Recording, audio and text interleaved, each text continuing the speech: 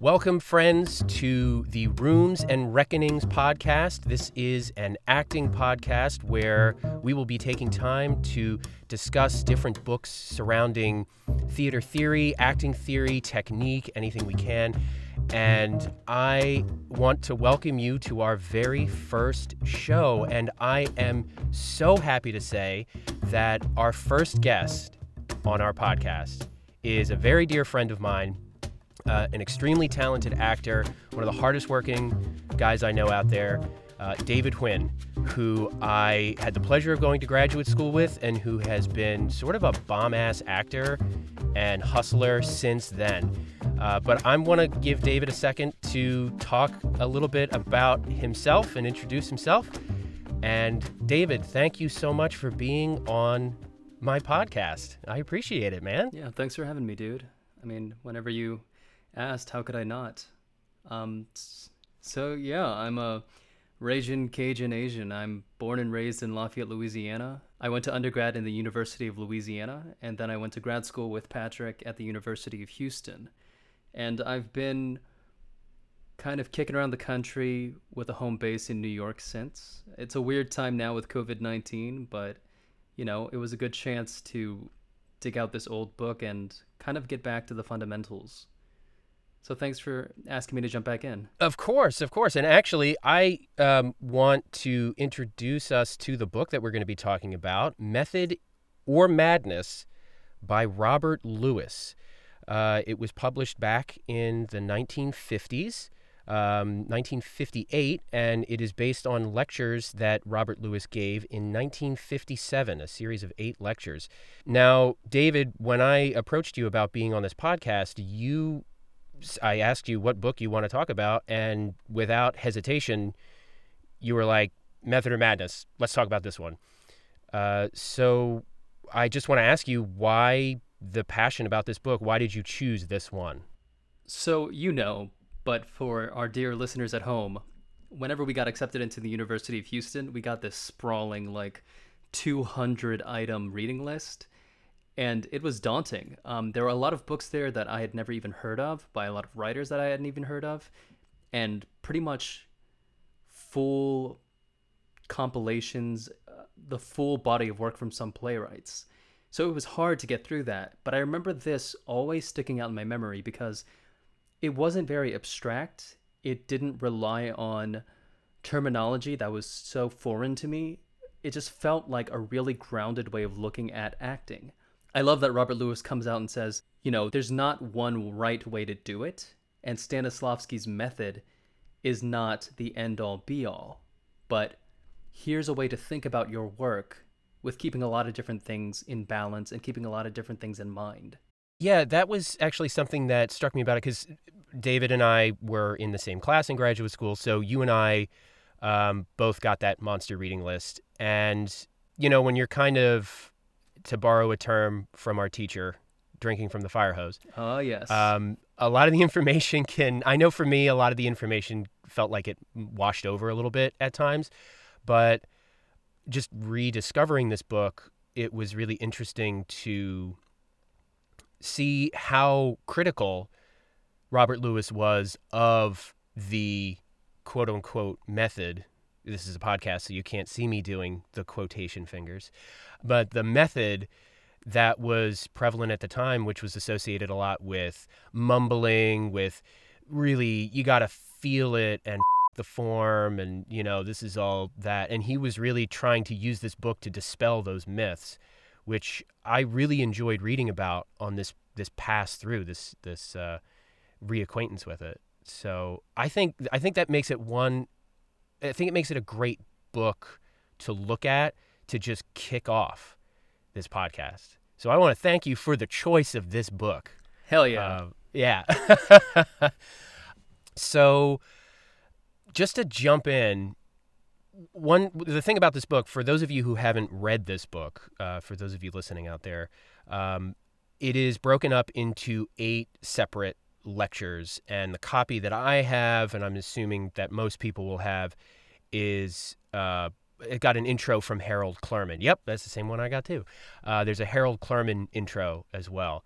And if I talk about, or if David or I mention any names or plays or things that you're just like, what the are you talking about?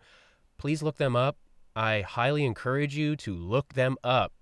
Please, please, please, because we won't have time to talk about them. And some things we'll mention, and you might just be like, what? So anyway, now, of these lectures, what I'd love to do is go through each one and just highlight one or two things you think a person should take away from each one. And then I'm going to ask you a very important question, which is, if you were a teacher, which lecture would you assign to your class? Oh, that's a good question. Yeah, I know. This podcast is not just for actors. It's also for people teaching actors. It's really important. So let's just start off with the first one. If those of you hear paper rustling around or anything like that, I am currently in my closet with my notebook. So sorry, but this proves, the rustling of paper proves that we did work on this. This is doing theater work in 2020 in the world of COVID. Yeah, exactly. So David, lecture, the first lecture. What do you think is one or two, if you had to choose more than one, what do you think are one or two things that people should take away from that? Like, what's something you would want to lift up or highlight in that first lecture? So there are 8 lectures, and the first one is background, which is essentially Robert Lewis giving us a background on what the method is, where it came from, how it came to America, and kind of what spurred him to hold these series of lectures. And I think a big reason for him was that there was a lot of confusion. Like you were saying, there were a lot of people that said the form.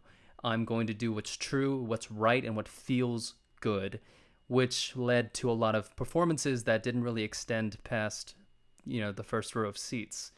So rather than the misconception that it's all about internal technique, he wanted to remind people that there's an external technique as well. So Stanislavski, the great granddaddy of like Western actor training, came out with the book An Actor Prepares. And then 13 years later, a book called Building a Character comes out. So the first one is like focusing. Go ahead. He calls it, like, he switches back and forth. I feel like I remember Lewis switching back and forth while he's talking through these lectures. And sometimes he calls it building a character, and sometimes he calls it creating a character. But I'm pretty sure he means building a character. Right. But I mean, I totally get it. There's a 13-year gap. And in that time, because we only had one half of what Stanislavski's method was, a lot of people thought, oh, I should focus on the internal. So I'm going to do what's true, what's right, and what feels good. But we forget, I mean, I studied with the Moscow Art Theater, and at the time, that 13-year gap, Stanislavski was doing so much research. He was watching as much theater as he could. He was working with the resident company of the Moscow Art Theater. He was doing, stuff that you do in the early 20th century. He was experimenting with electric currents through our muscles to see, like, how do you measure impulse? So it took time for him to publish the second book because, I mean, he didn't even want to publish a book because he felt like it would be too definite if he did, but he wanted to make sure that he gave it the due attention that it deserved. Yeah, that fact that he didn't want to set it down in stone is something that Lewis really goes back to a lot in the book, saying the idea that these systems are finite, or they're set in stone, was something that Stanislavski didn't appreciate. And they mention his one of his most prized examples, Michael Chekhov, who Stanislavski would be like, that guy's doing my method, and Chekhov's like, I'm just kind of like doing what I know, but still experimenting, The thing that I really appreciate, and I think it is in the first lecture, but when Stanislavski is talking about the different, it's in the first lecture, he's talking about the different groups of people, the things like giddy misconceivers, who are people who are like, I know the method, but really they just took like a class and then started teaching some workshops. And then the true believers, who are like the dogmatic fanatics who believe that they hold the key. And then the the angry knockers, he calls them, who are the people who feel like they're left out. They feel really aggrieved by the method, and like they're, and they just sort of all over it. And then the last group, the fourth group, which is people who are just curious about technique, like intellectually curious actors. And that's the people that Lewis wanted to grow with these lectures. And I think that's something that's actually a pretty big tenet of Rooms and Reckonings, of this podcast. No, totally. I think to be a well-rounded artist, you can't just subscribe to one technique. There's so much out in the world, and to kind of pigeonhole yourself like that is kind of reductive, And I love this quote that he included by Martha Graham: "Technique is a guide. It is there if, when, and as you need it." So even this person that is spending so much time talking about technique, even technique is not the end all be all. Like, if you can do something natively, do it. As in, Michael Chekhov doing his thing. But if you have difficulties or struggles or something's just not working quite right, the technique is there to help.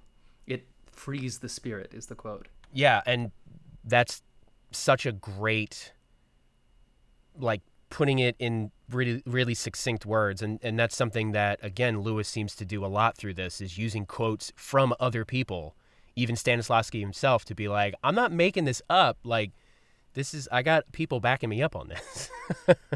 And it's also, like, it helps that he's super funny. Oh, like, yeah. I was cracking up at some of his jokes, which, I remember, like, I don't remember the title of the book, but the one by Richard Boleslavsky, and, like, the creature, quote unquote, that he takes under his wing. I was like, oh my God, this is a dense book. And it's also, like, hella problematic. Yep. But this, I really enjoyed it. I found that he was a very open-minded person. There are some things, some terms that he uses, and some modes of thinking that I think are antiquated, that are unique to that time. But generally, like, I think I trust his taste. I like his taste. There's another quote that I just loved. The rules can all be broken, but it is wise to know what you're breaking. So it's like, you can't be counterculture if you don't know what the culture is, And Yeah. I think it goes back into being a well-rounded artist. You just gotta, if you're gonna break something, be artistic about it. Yeah. Because if you're not, then I think you're just gonna be general and vague. Yeah. And I think that's an example that is set by a lot of great artists throughout history. Those people who, like, the reason that they're known in a particular form is because they knew the form, and then they started bending rules and breaking rules.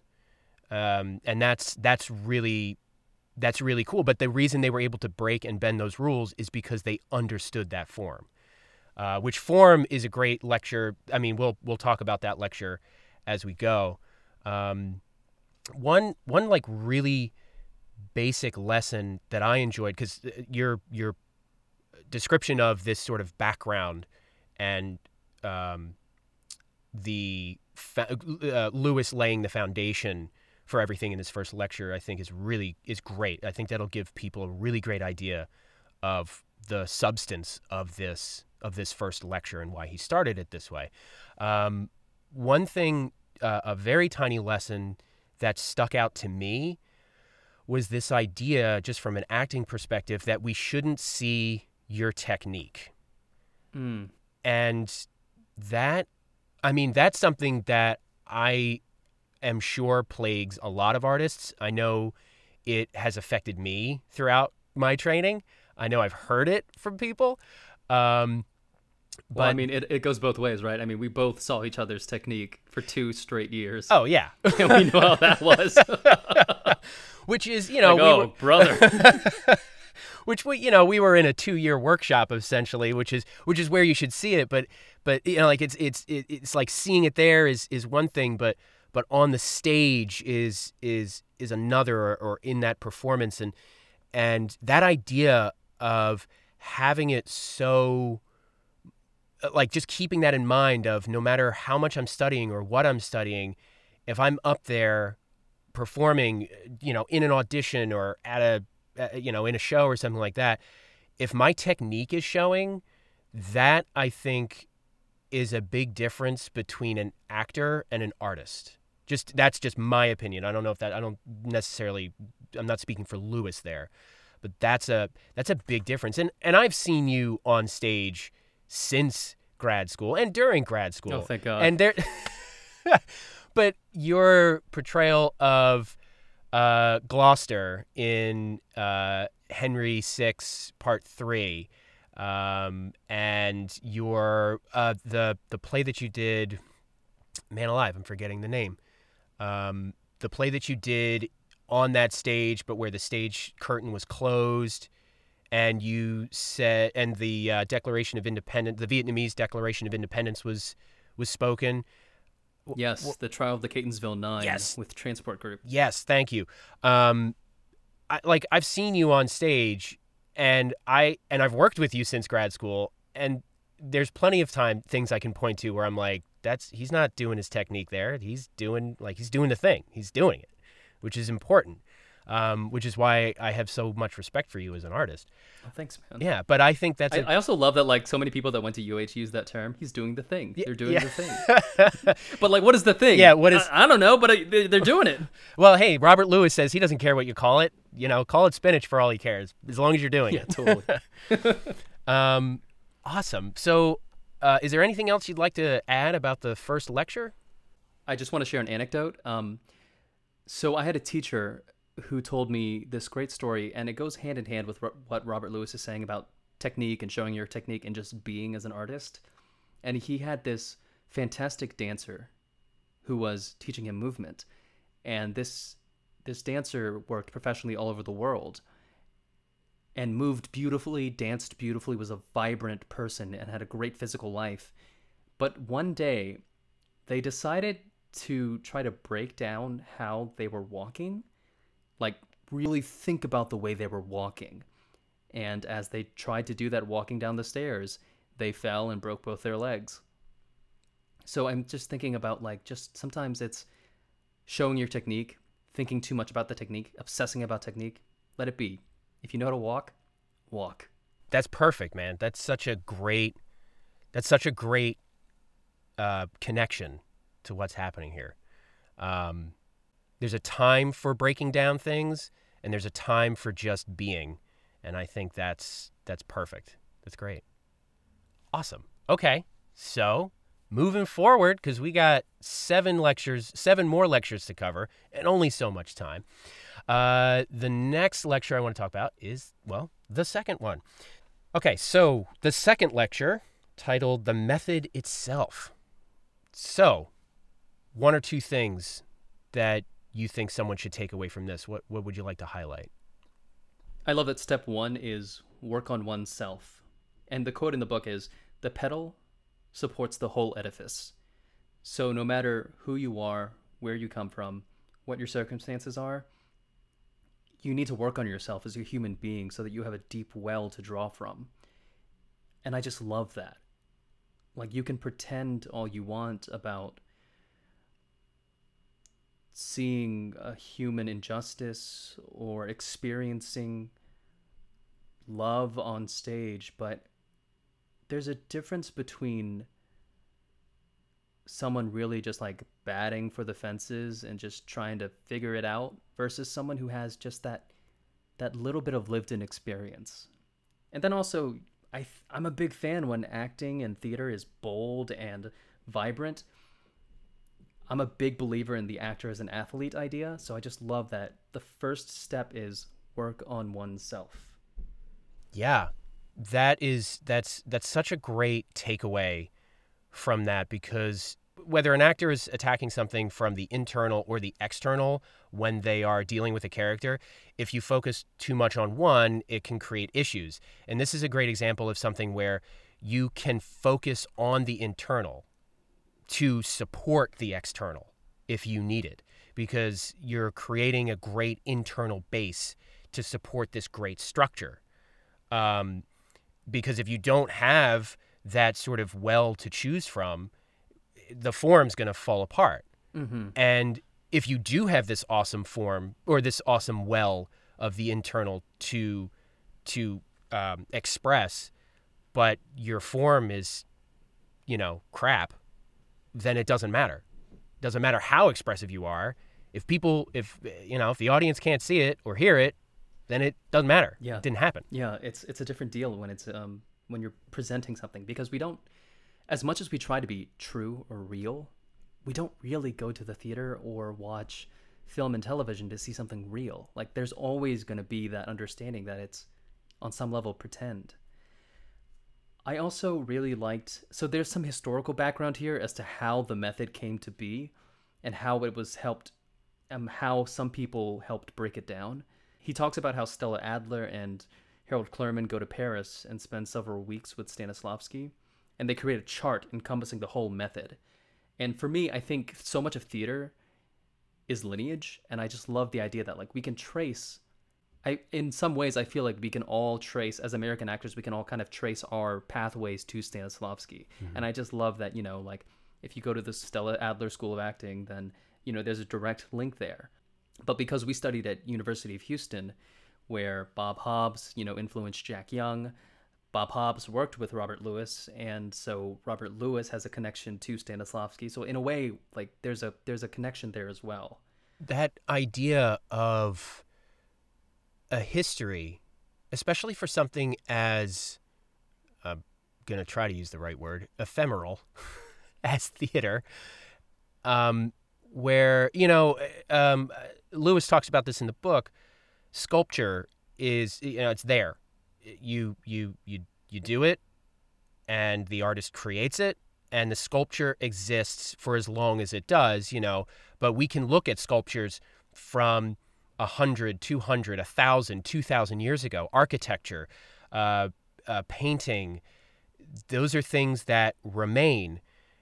But with theater, and I would argue even with our age of recording and in our current predicament, it is still a one-time experience. I mean, I had the opportunity to watch the National Theater presentations of Frankenstein with Benedict Cumberbatch. So good. And yeah, really, so many good things about that. And watching it was fantastic. But comparing that to the people who were actually in the room experiencing that, I know my own personal experience was less than what they experienced, whether good or bad, There's something in the air. I mean, there's something electric when it's, human bodies in front of you going through this shared storytelling. Yeah. And so it relates back to your point, I think, of the chart being a guidebook, a map, whether or not people believe in the usefulness of the method, but it is something that we can trace our acting technique lineage back to, which I think that's something that's really special. And actually, that's the thing I chose as well for this lecture, was that chart. I mean, out of context, without the explanations from Lewis, some of those terms are going to be real confusing. But the ability to look at that chart is, I want to make a photocopy of it and just have it somewhere that I can always just look at it. Oh, totally. And I think it's also important to note that in the book, he mentions that I'm just going to give a cursory explanation of these terms on the chart. We're pulling from Stanislavski's 2 books, An Actor Prepares and Building a Character. So this book, again, is really kind of like a companion piece to those 2 tomes. Yeah. That's the thing about this is a book that was built to, it seems to me, give a deeper dive, or to encourage people to do a deeper dive into the method, and not just freaking read about it, but to actually try it, to experiment, to not be a giddy misconceiver. Because I'm sure I guarantee there were some people in those audiences who, for all their good intentions of becoming a curious, that intellect, being a curious intellectual, they ended up being giddy misconceivers. So, oh yeah, I'm sure. Yeah. But that's that overview, I think, is one of the quickest and clearest ways for someone to get introduced to the structure of the method in that second lecture. And it also makes me think, like, how romantic it must have been to be an actor in that time when they were figuring that out, to be in the room, to be part of those experiments, those productions, those workshops. Mm-hmm. I think about that all the time. Like, what if we had been on the ground floor of the Group Theater in New York City or the Moscow Art Theater when they were figuring this out? Because it was kind of, I mean, when the Moscow Art Theater did that production of Anton Chekhov's The Seagull using the technique that Stanislavski was trying to put together, it changed performing arts up to that point, and it certainly infected the rest of the world. I mean, we're still debating, and we're having this podcast now. You know, did they ever expect that what they were penning would become this long-standing legacy? Probably not. I mean, I didn't know Stanislavski personally. I may be older than you, but I'm not that old. But like, I think if the motivation of Stanislavski was to create something that was going to go down in history and people would talk about for 100 years, I don't think we would be talking about it because his motivations would have been corrupted a bit.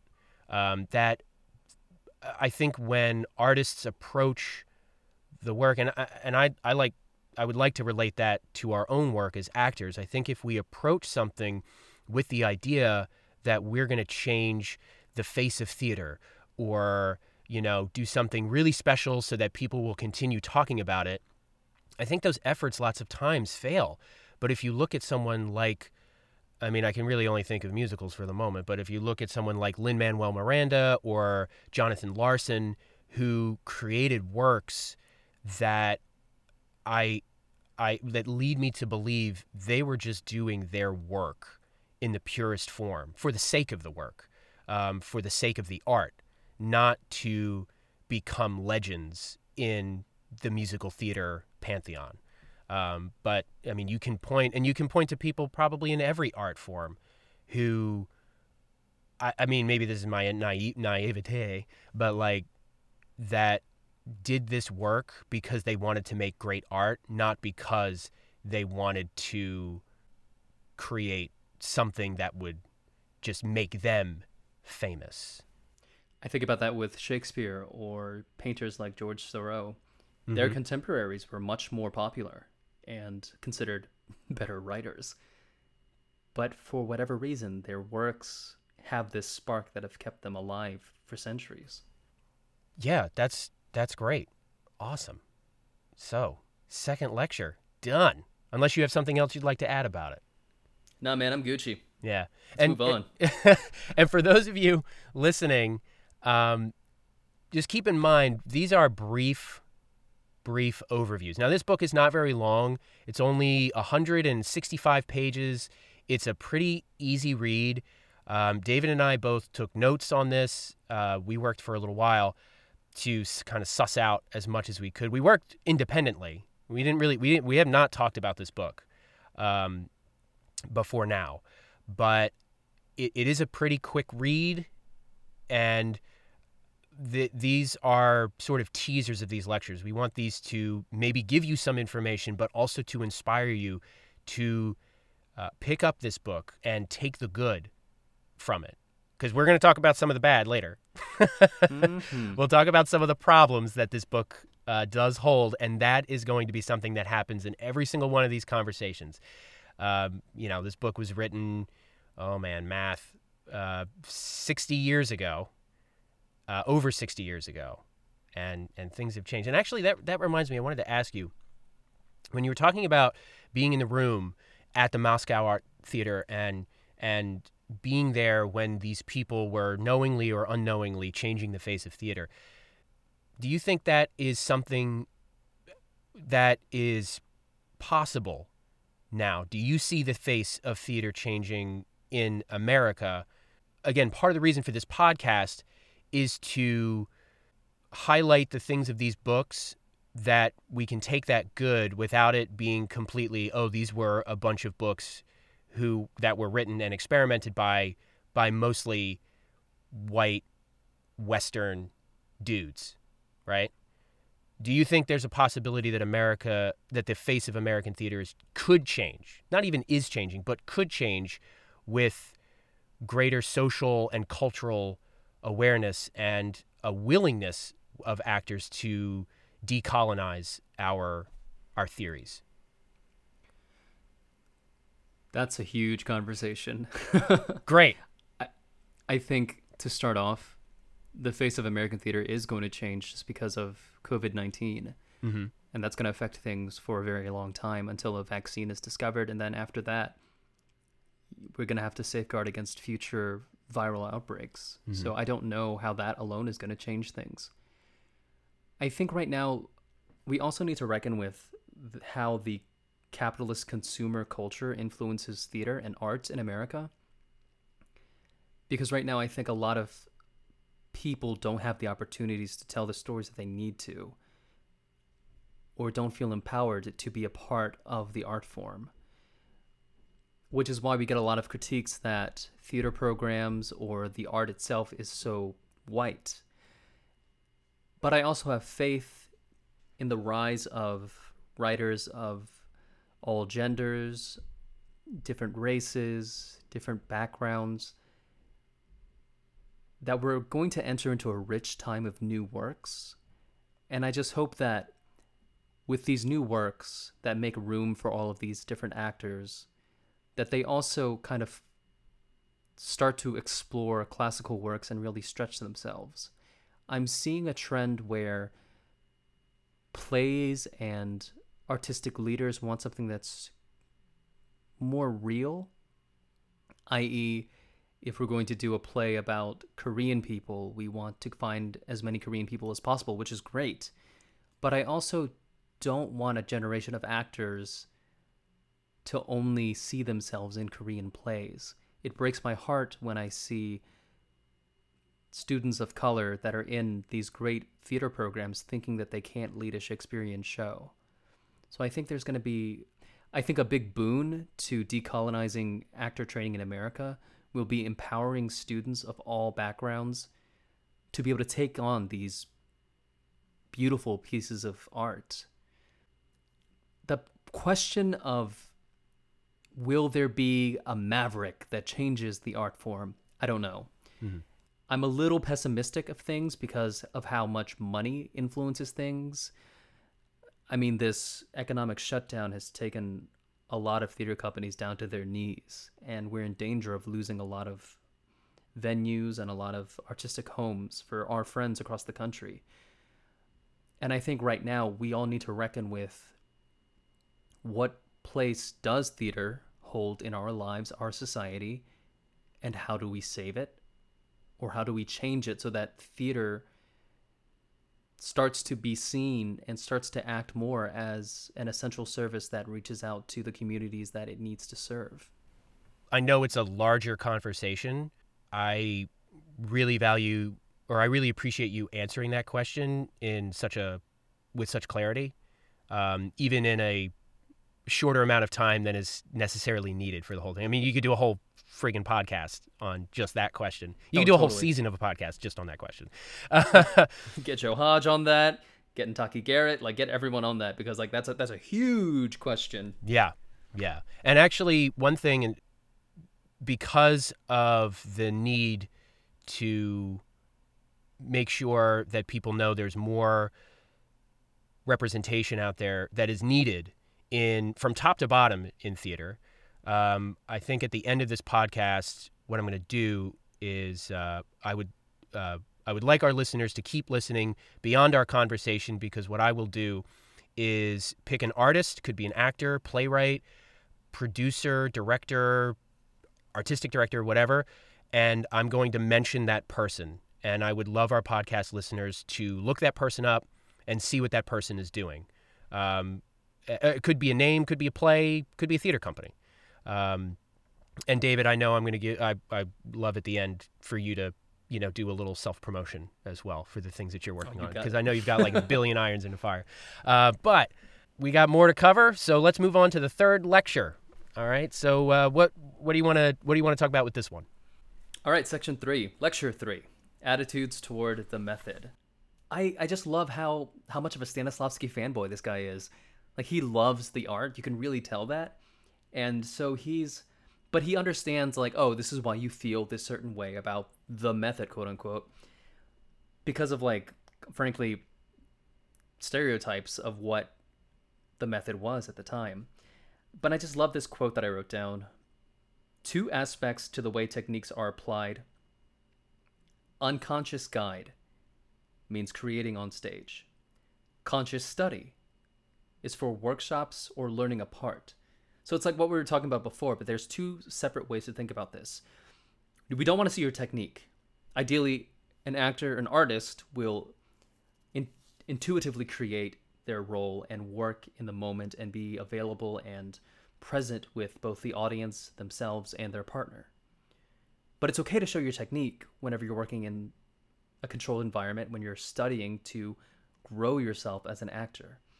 And I just love that he acknowledges that there's a time and place for both, like we were talking about earlier, and that it should be done, a performance should be done in the heat of creation, as he says in the book. I just love that you know, if you think about acting while you're acting, you're not acting. So think of, and I know that we've talked about this in grad school, where we were just having this hell of a time really wrapping our head around this acting methodology that we were being taught at the University of Houston. And someone came up with the idea that the technique that we were learning was just the scaffolding. You know, it just builds the bare bones to like how to approach the work or how to see a role. And when we're on stage, when we're in it, you know, that structure just gives us the freedom to like take a leap and start soaring. Yeah, that is, I don't remember who said that the first time, but I remember us talking about it for like the next 6 classes. It's like, it was constantly mentioned after that. It was like, we came up with this term. It's awesome. Let's keep using it. You know, it's funny that you highlight that part of the lecture, because once again, that is literally the same thing I highlighted. Like, hell yeah. That it's like is, we went to grad school together or something. But that idea that when you're like, you can't think about your technique when you're doing it. I loved that he used the piano player as, or the pianist, not piano player, the pianist as an example. And he uses music a lot, and so did Stanislavski. Stanislavski was obviously obsessed with music. But this idea that when a pianist is doing a run in the middle of a Beethoven concerto, the person can't think, oh, now I'm going to put my finger under here and then put it here, and then I use my middle finger, because if the person does that, they're screwed. They are not going to be able to figure that out. So that audience is going to be pissed. Yeah, exactly. Oh my God. Yeah. Those, I mean, music audiences are just, they are killer. I have I've seen and heard a lot of YouTube videos that the musician ends or the opera ends, and there's literally people in the audience like, boo. It's crazy. Jeez, at least they're honest. Yeah. But just going back to that, I mean, I think we have all felt it. And if you haven't felt it, for those of you listening, if you haven't felt this, if you keep working on your technique in the classroom, in the workshop, you will eventually feel this on stage. You'll be on stage and you'll be in a rehearsal, and you will be, for lack of a better term, immersed in the art, and you will feel a sense of creation. I promise you. There's a Muhammad Ali quote. I'm gonna screw it up, but essentially the quote says, "The fight isn't won under the lights with the crowd cheering. The fight is won in the gym when you're alone." So it's that idea of, because Muhammad Ali was not thinking, oh, I'm going to make a right here and I'm going to uppercut here. He was naturally doing it. It was so ingrained in him to be a fighter that if he had taken that split second to think, he's wasting that time that he would use to become, one of the greatest athletes that ever walked this planet. I mean, if you look at a boxing match, they move so fast. Oh my it's God. Scary. Oh my God. It's crazy. And they can't, you're totally right. It has to be ingrained. It has to be muscle memory. You have to do it quicker than you can think. Yeah. Otherwise, you're going to get socked in the face with 220 pounds of pressure. Yeah. Yeah. And, if it was someone like me, then, bye face. I think that's most people. It's like that scene in The Hangover when Mike Tyson just like knocks him out. Oh my God. One shot. Most of us would be just out. Yeah, just done. Well, and it sounds like a daunting task, but I think that's not a bad thing. If theater, I think, and acting in particular, but it's not solely acting. But there's a lot of aspects of theater that people look at and they're just like, I can do that and whatever. That's easy. It's hard to look at a ballet or to hear a violin player, a violinist, or to, well, art can suffer under this too, but let's say see a sculpture, see a Rodin sculpture and think, oh yeah, I can totally do that. That's easy. There's something inherent about being on stage and acting that a lot of people think, oh, I can totally do that. But the reason I think a lot of people have the ability to say that is because of the amount of artistry that they see. The artistry looks so effortless that people think, oh, it's easy. And I think that's true of all artistry. The reason, well, I'd be interested in your opinion on this. Do you think the reason that people are great artists is because they make it look easy? That's a really good question. And again, like it's hard being an arbiter of what is and isn't art and what is and isn't great art. But I mean, I think of John Lennon from the Beatles. Man was not the best guitar player on the planet, but I'll be damned if someone says that he's not an artist with the stuff that he wrote. But I think a part of it is that ease. Because again, if you're showing your technique, on some level you're struggling with it, and if you're struggling with it, it's going to garble whatever you're trying to do. So we don't see many of the artists that are really struggling at something, because if it's a musician, like, they'll make mistakes while they play or sing. If it's a sculptor from a certain period, there will be imperfections in their sculpture or even integral weaknesses that wouldn't let it survive to this age. And if it's in an actor, then we see it and it'll just read false to us. So I think a part of the ease is that it allows them to communicate whatever they want to communicate, and we take it and we can do with it as we will. But if it's not easy, then some of it will get lost in translation. Oh, I love that answer. Just chef's kiss to that answer. So good. So good. All right, let's move on to the fourth lecture, unless there's something you want to add for the third. I just want to get back to... So there's this big talk in this one about the inside, the internal versus the external, and I just love this statement that he calls some acting emotionalism, thin emotion. It's a self-indulgence closer related to pathology than art. And I just love that, because I think about this class that I was taking with Nadia Bowers and Corey Stoll, and they were talking about effort and tension and how uncomfortable it is when you're watching an actor actually experience the emotions that their characters are supposed to go through. When I was younger, I idolized Daniel Day-Lewis because I loved his work. And I saw this story about how he was playing Hamlet and he saw the ghost of his actual father on stage and just broke down. And when I was younger, I was like, oh my God, that must have been amazing to see how raw. But then as I'm getting older and I'm realizing that's not sustainable, one, as an artist. Two, you cheat your audience out of a play. And then three, God, how uncomfortable the entire time, how oppressing that must have felt. Because I think when we really feel something on stage, when we feel those genuine emotions, maybe what we're feeling isn't exactly reading the way we think it is. But then I also think that there's a wall that goes up that makes it hard for an audience to connect with us. So there's that with a understanding of the internal and external, I think that leaves the distance that the audience needs to kind of slip themselves into our performance and really receive what we're trying to give them and really put them in what we're showing them. Awesome. That's awesome. And I'm actually glad you brought up Daniel Day-Lewis, because it makes me think of him.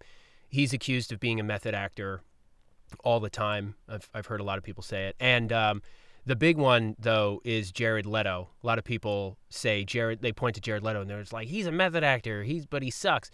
I mean, I know a lot of people who do have, well, I don't know if I know a lot. I know people who respect him as an actor. I won't say a lot of people, or who respect his performances. Let's say that. Not him as an actor, but some of his performances. But just so people know, sending like dead rats or pig heads to your ensemble, or being genuinely just a dick, is not method acting. That is not, not as I read it. That immersion. I can understand a character who, I've done this with accents or dialects. If I have to do an accent or a dialect, sometimes I just am like, once I get to a certain point leading up to going out on stage, I'm like, I'll just start speaking in the dialect or the accent, because it's a technical thing that I'm like, all right, I got to do that. And you remember, David, I'm not like the most amazing with dialects, but like the idea that someone would be their character off stage to the point where they're abusive towards their ensemble and to their team is not method acting. So anybody who says Jared Leto's a method actor, they're wrong because of the misinformation about the method. He's a method cultist, this weird cult that's kind of propped up around it, but he's not really a method actor. Nice. He did not pull that with Viola Davis on Suicide Squad, because Viola Davis would have snapped him in two. Oh, yeah. But also, I think that goes back to like this issue of, I think that he understood the amount of star power that he had, and it was a calculated move on his part to kind of drum up PR and attention for the movie. Mm-hmm. So he inflicted these things onto his ensemble members. And I just think that, I don't think that there was any artistry in that. I think that was a very calculated PR move. Oh, nice. I didn't think of it from that perspective, but that's a really good point. But also, I totally agree. There's never an excuse to inflict your process onto someone else. Yeah, that's messed up. Well, no, it kills trust. We're supposed to be building this like very. Some of the, like I think of the scene with Gloucester and Edgar, but Edgar is poor Tom, and Gloucester doesn't know that his son is there, and like, Edgar is seeing his father fallen from grace, and it's storming, and there's like this beautiful reconciliation between them.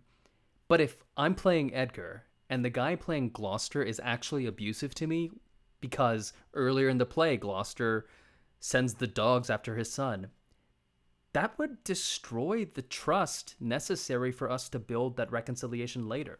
It's pretend, mm-hmm. And we got to respect the room, and we got to respect each other, because we're building something together. Yeah, that's a great point. And if anyone listening doesn't know who Gloucester and Edgar are, that is from King Lear from Shakespeare. One of, I think, his best play. Arguably his best. I can't wait to play Lear. 5 years ago, I would have said I needed 20 years, but considering how gray my beard is now, I probably only need like 5 years before I can play Lear.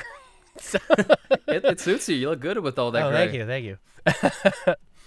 All right, awesome. So let's move forward.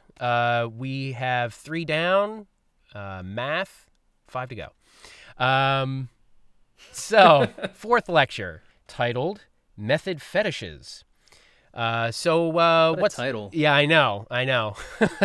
What's something you'd like to talk about in this one? I love how much humility he brings into this talk. He talks about directing My Hearts in the Highlands, this play that he did on Broadway, I think in the 50s, and how he was so obsessed with being right and fearful of making a mistake, that they had finished rehearsal, like blocking the show and everything. He had set everything that he could in the first week of rehearsal, and he had like 3 or 4 weeks left. And so he was like, what do I do? So he played games, and like, because there were a lot of kids, they had an Easter egg hunt at the theater that they were at. And I just think like, well, we talk about internal and external. He was recognizing that he kind of fetishized the second half of Stanislavski's stuff, the form of it, without leaving room for the collective collaboration of the rest of the artists. Yeah, that's a great point. And I know he refers to rehearsals for a couple of different shows in this book, but that's a really good example of, I mean, he was suffering, I think, from imposter syndrome. He just was like, we're going to get it all done. And it means I'm going to sacrifice some stuff, but at least it'll look like I know what I'm doing, because on the face of it, if someone went up, if someone said, oh, I blocked a Broadway show in 1 week, that sounds impressive. But if you really think of it from an artist standpoint, it's kind of like, you blocked a whole show in 1 week? Like, that's... Yeah, where's the table work? Where's the... I mean, I worked with a company up in Rhode Island where the director didn't let us get on our feet for 3 weeks. Now, he was a big Mamet guy, and that'll be David Mamet will be a conversation for another podcast another day. But he didn't let us get up on our feet for 3 weeks, and it was like a 5-week rehearsal process. So we ended up blocking the show in a week, but the amount of connection between us was so strong that it actually worked pretty well. Plus, it helped that there was like nothing on the stage, so that's always nice. But that, speed and Americans, we are obsessed with churning out plays. Like, we are obsessed.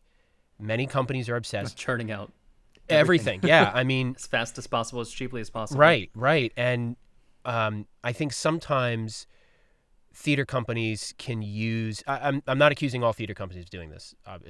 There are plenty that use it in as artistic a way as possible. But I think sometimes we use the idea of, we're going to do a truncated rehearsal process, kind of like they would have done in Shakespeare's day, where there is an artist, maybe a side to it, but on the other side, it's like, but then we can churn out this play real fast, and then we'll have a play that we can put in front of an audience. So it's a balancing act, I think. It's important that we're not sacrificing the artistry completely at the altar of the capitalist nature of theater in this country. I was going to say I think a big reason why we do that is because, the more weeks that you have, by equity standards, whatever rate they're paying you, they have to pay an extra $200 for health and insurance, health and pension. So fiscally, I'm sure many executive directors would love to cut as many weeks of rehearsal as they can. If you're working an SBT contract, $600 a week, plus health and pension, that's $800 a week per actor, per union actor that you're using. So I see the economic understanding as to why they would make that decision, but I think it does affect the art. And there's so many stories in this book about how the Russians have like 6 months to rehearse a play. And I'm like, God damn, what's that like? Yep. And I don't want it to sound like I'm completely condemning theaters who do this. Part of the reason that they do this is just like you brought up. If I'm an executive director or a business manager for a theater, I am going to think, well, it would be nice to have 4 months to rehearse a play. You would probably create one of the most in-depth, amazing productions of, I don't know, pick a play, Raisin in the Sun. The Odd Couple. Or which one did you say?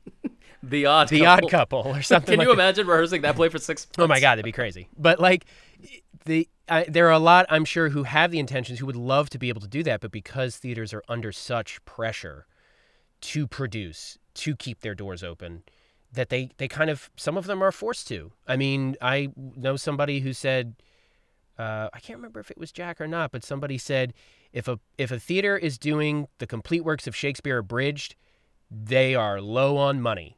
Like, that was Jack. That was Jack. I thought that was Jack. And it's kind of true. Like, that's an easy play. Or if a theater just wants to do a Shakespeare and they want to do something quick, it's going to be Mackers or it's going to be Comedy of Errors, because they're quick, easy to understand. You can rehearse them quicker than Hamlet. or Richard III, depending on the cutter, of course.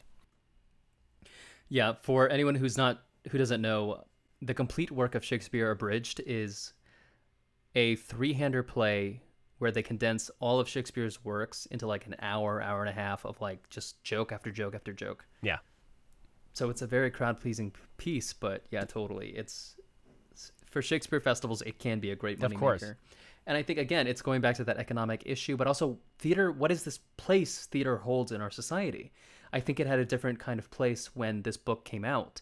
And now it's very much seen as an extravagance. I mean, living in New York City, $30 tickets, so cheap. Like, if I see a show for $30, I'm so happy.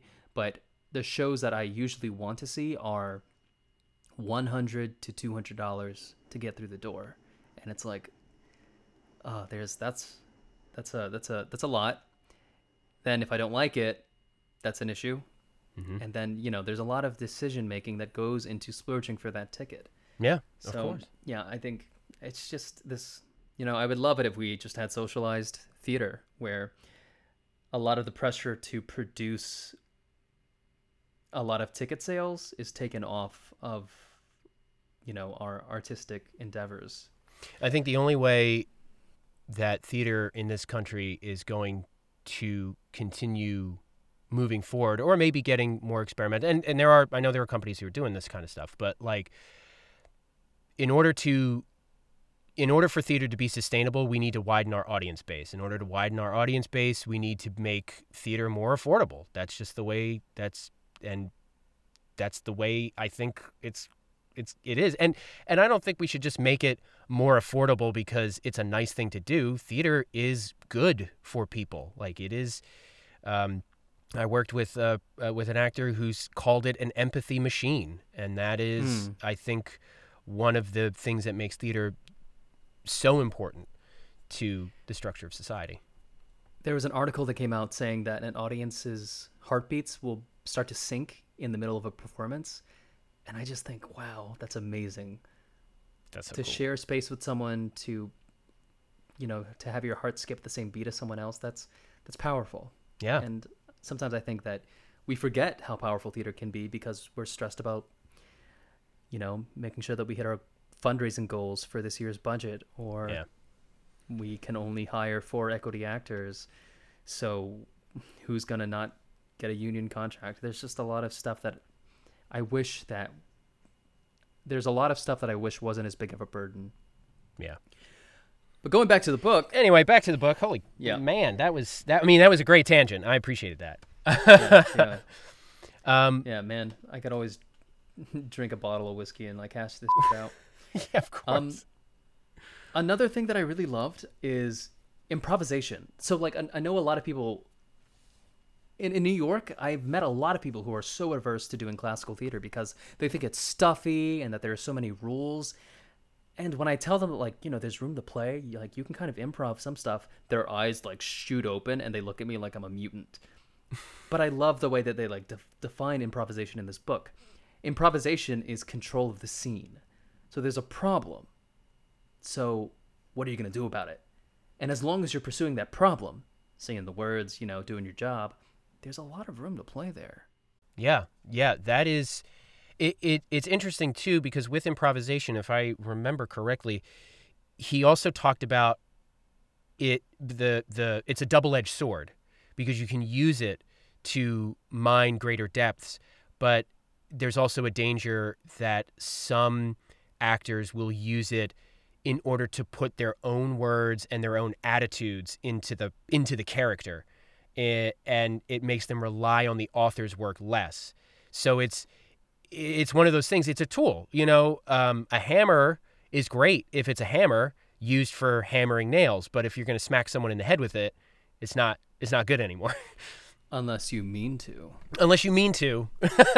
Yeah, it'd be an effective tool. We are not telling people to murder people. No. That's not what we promote here on this That's not Runes this and podcast. Reckonings podcast. No. You got to go to a different one like that, like Why We Drink, or what's the Murderino one? I can't remember. That's fun. Now Murderino. There's one. Oh, there's a murder podcast that I don't, or true crime podcast that Shannon listens to all the time. I can't remember. Dude, that tangent made me think.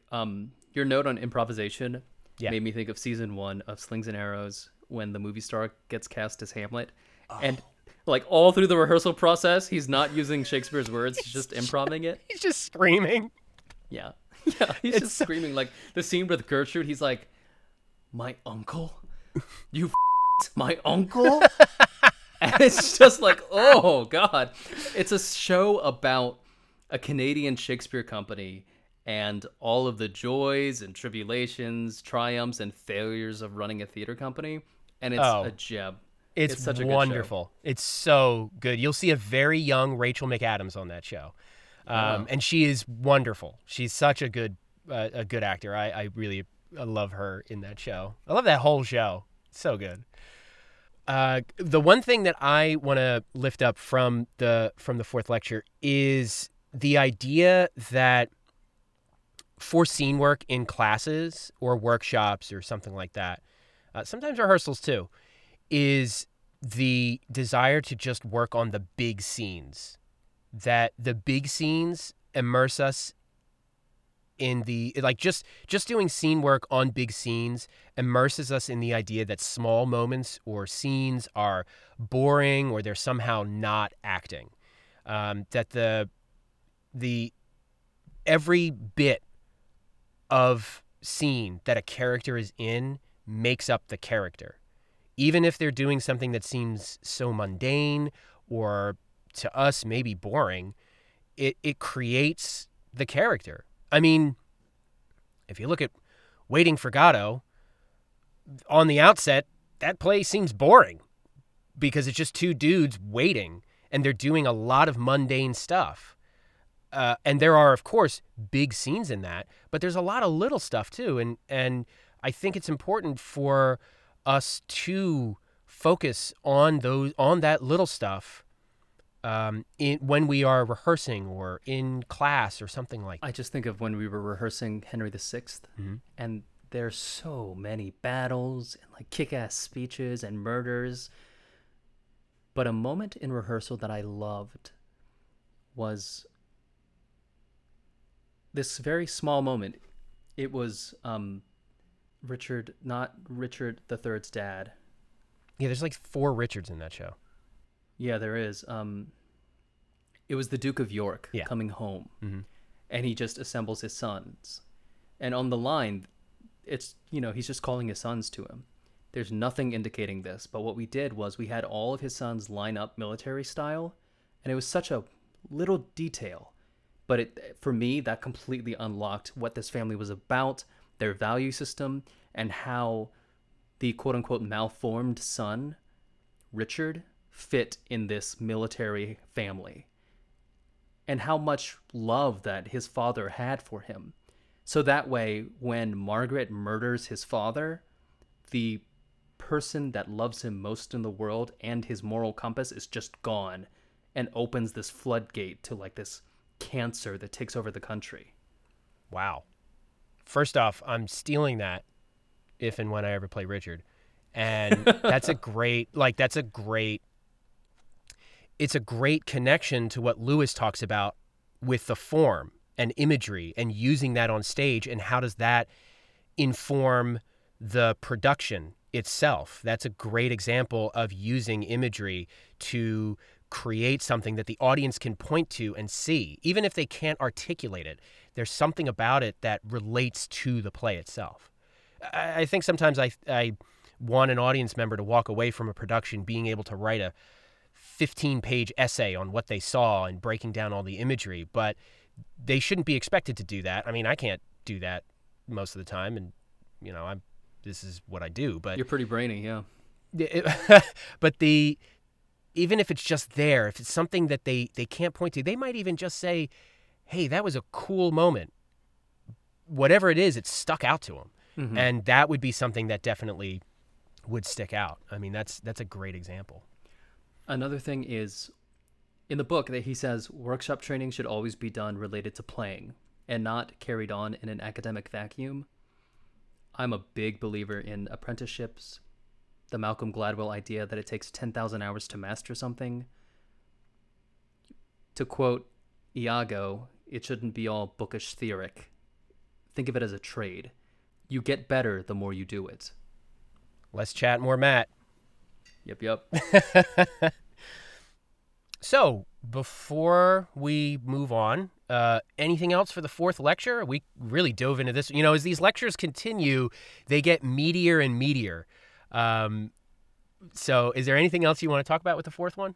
No, I'm sure there are things that we're not touching on, but these were the things that jumped out to me that I was interested in most.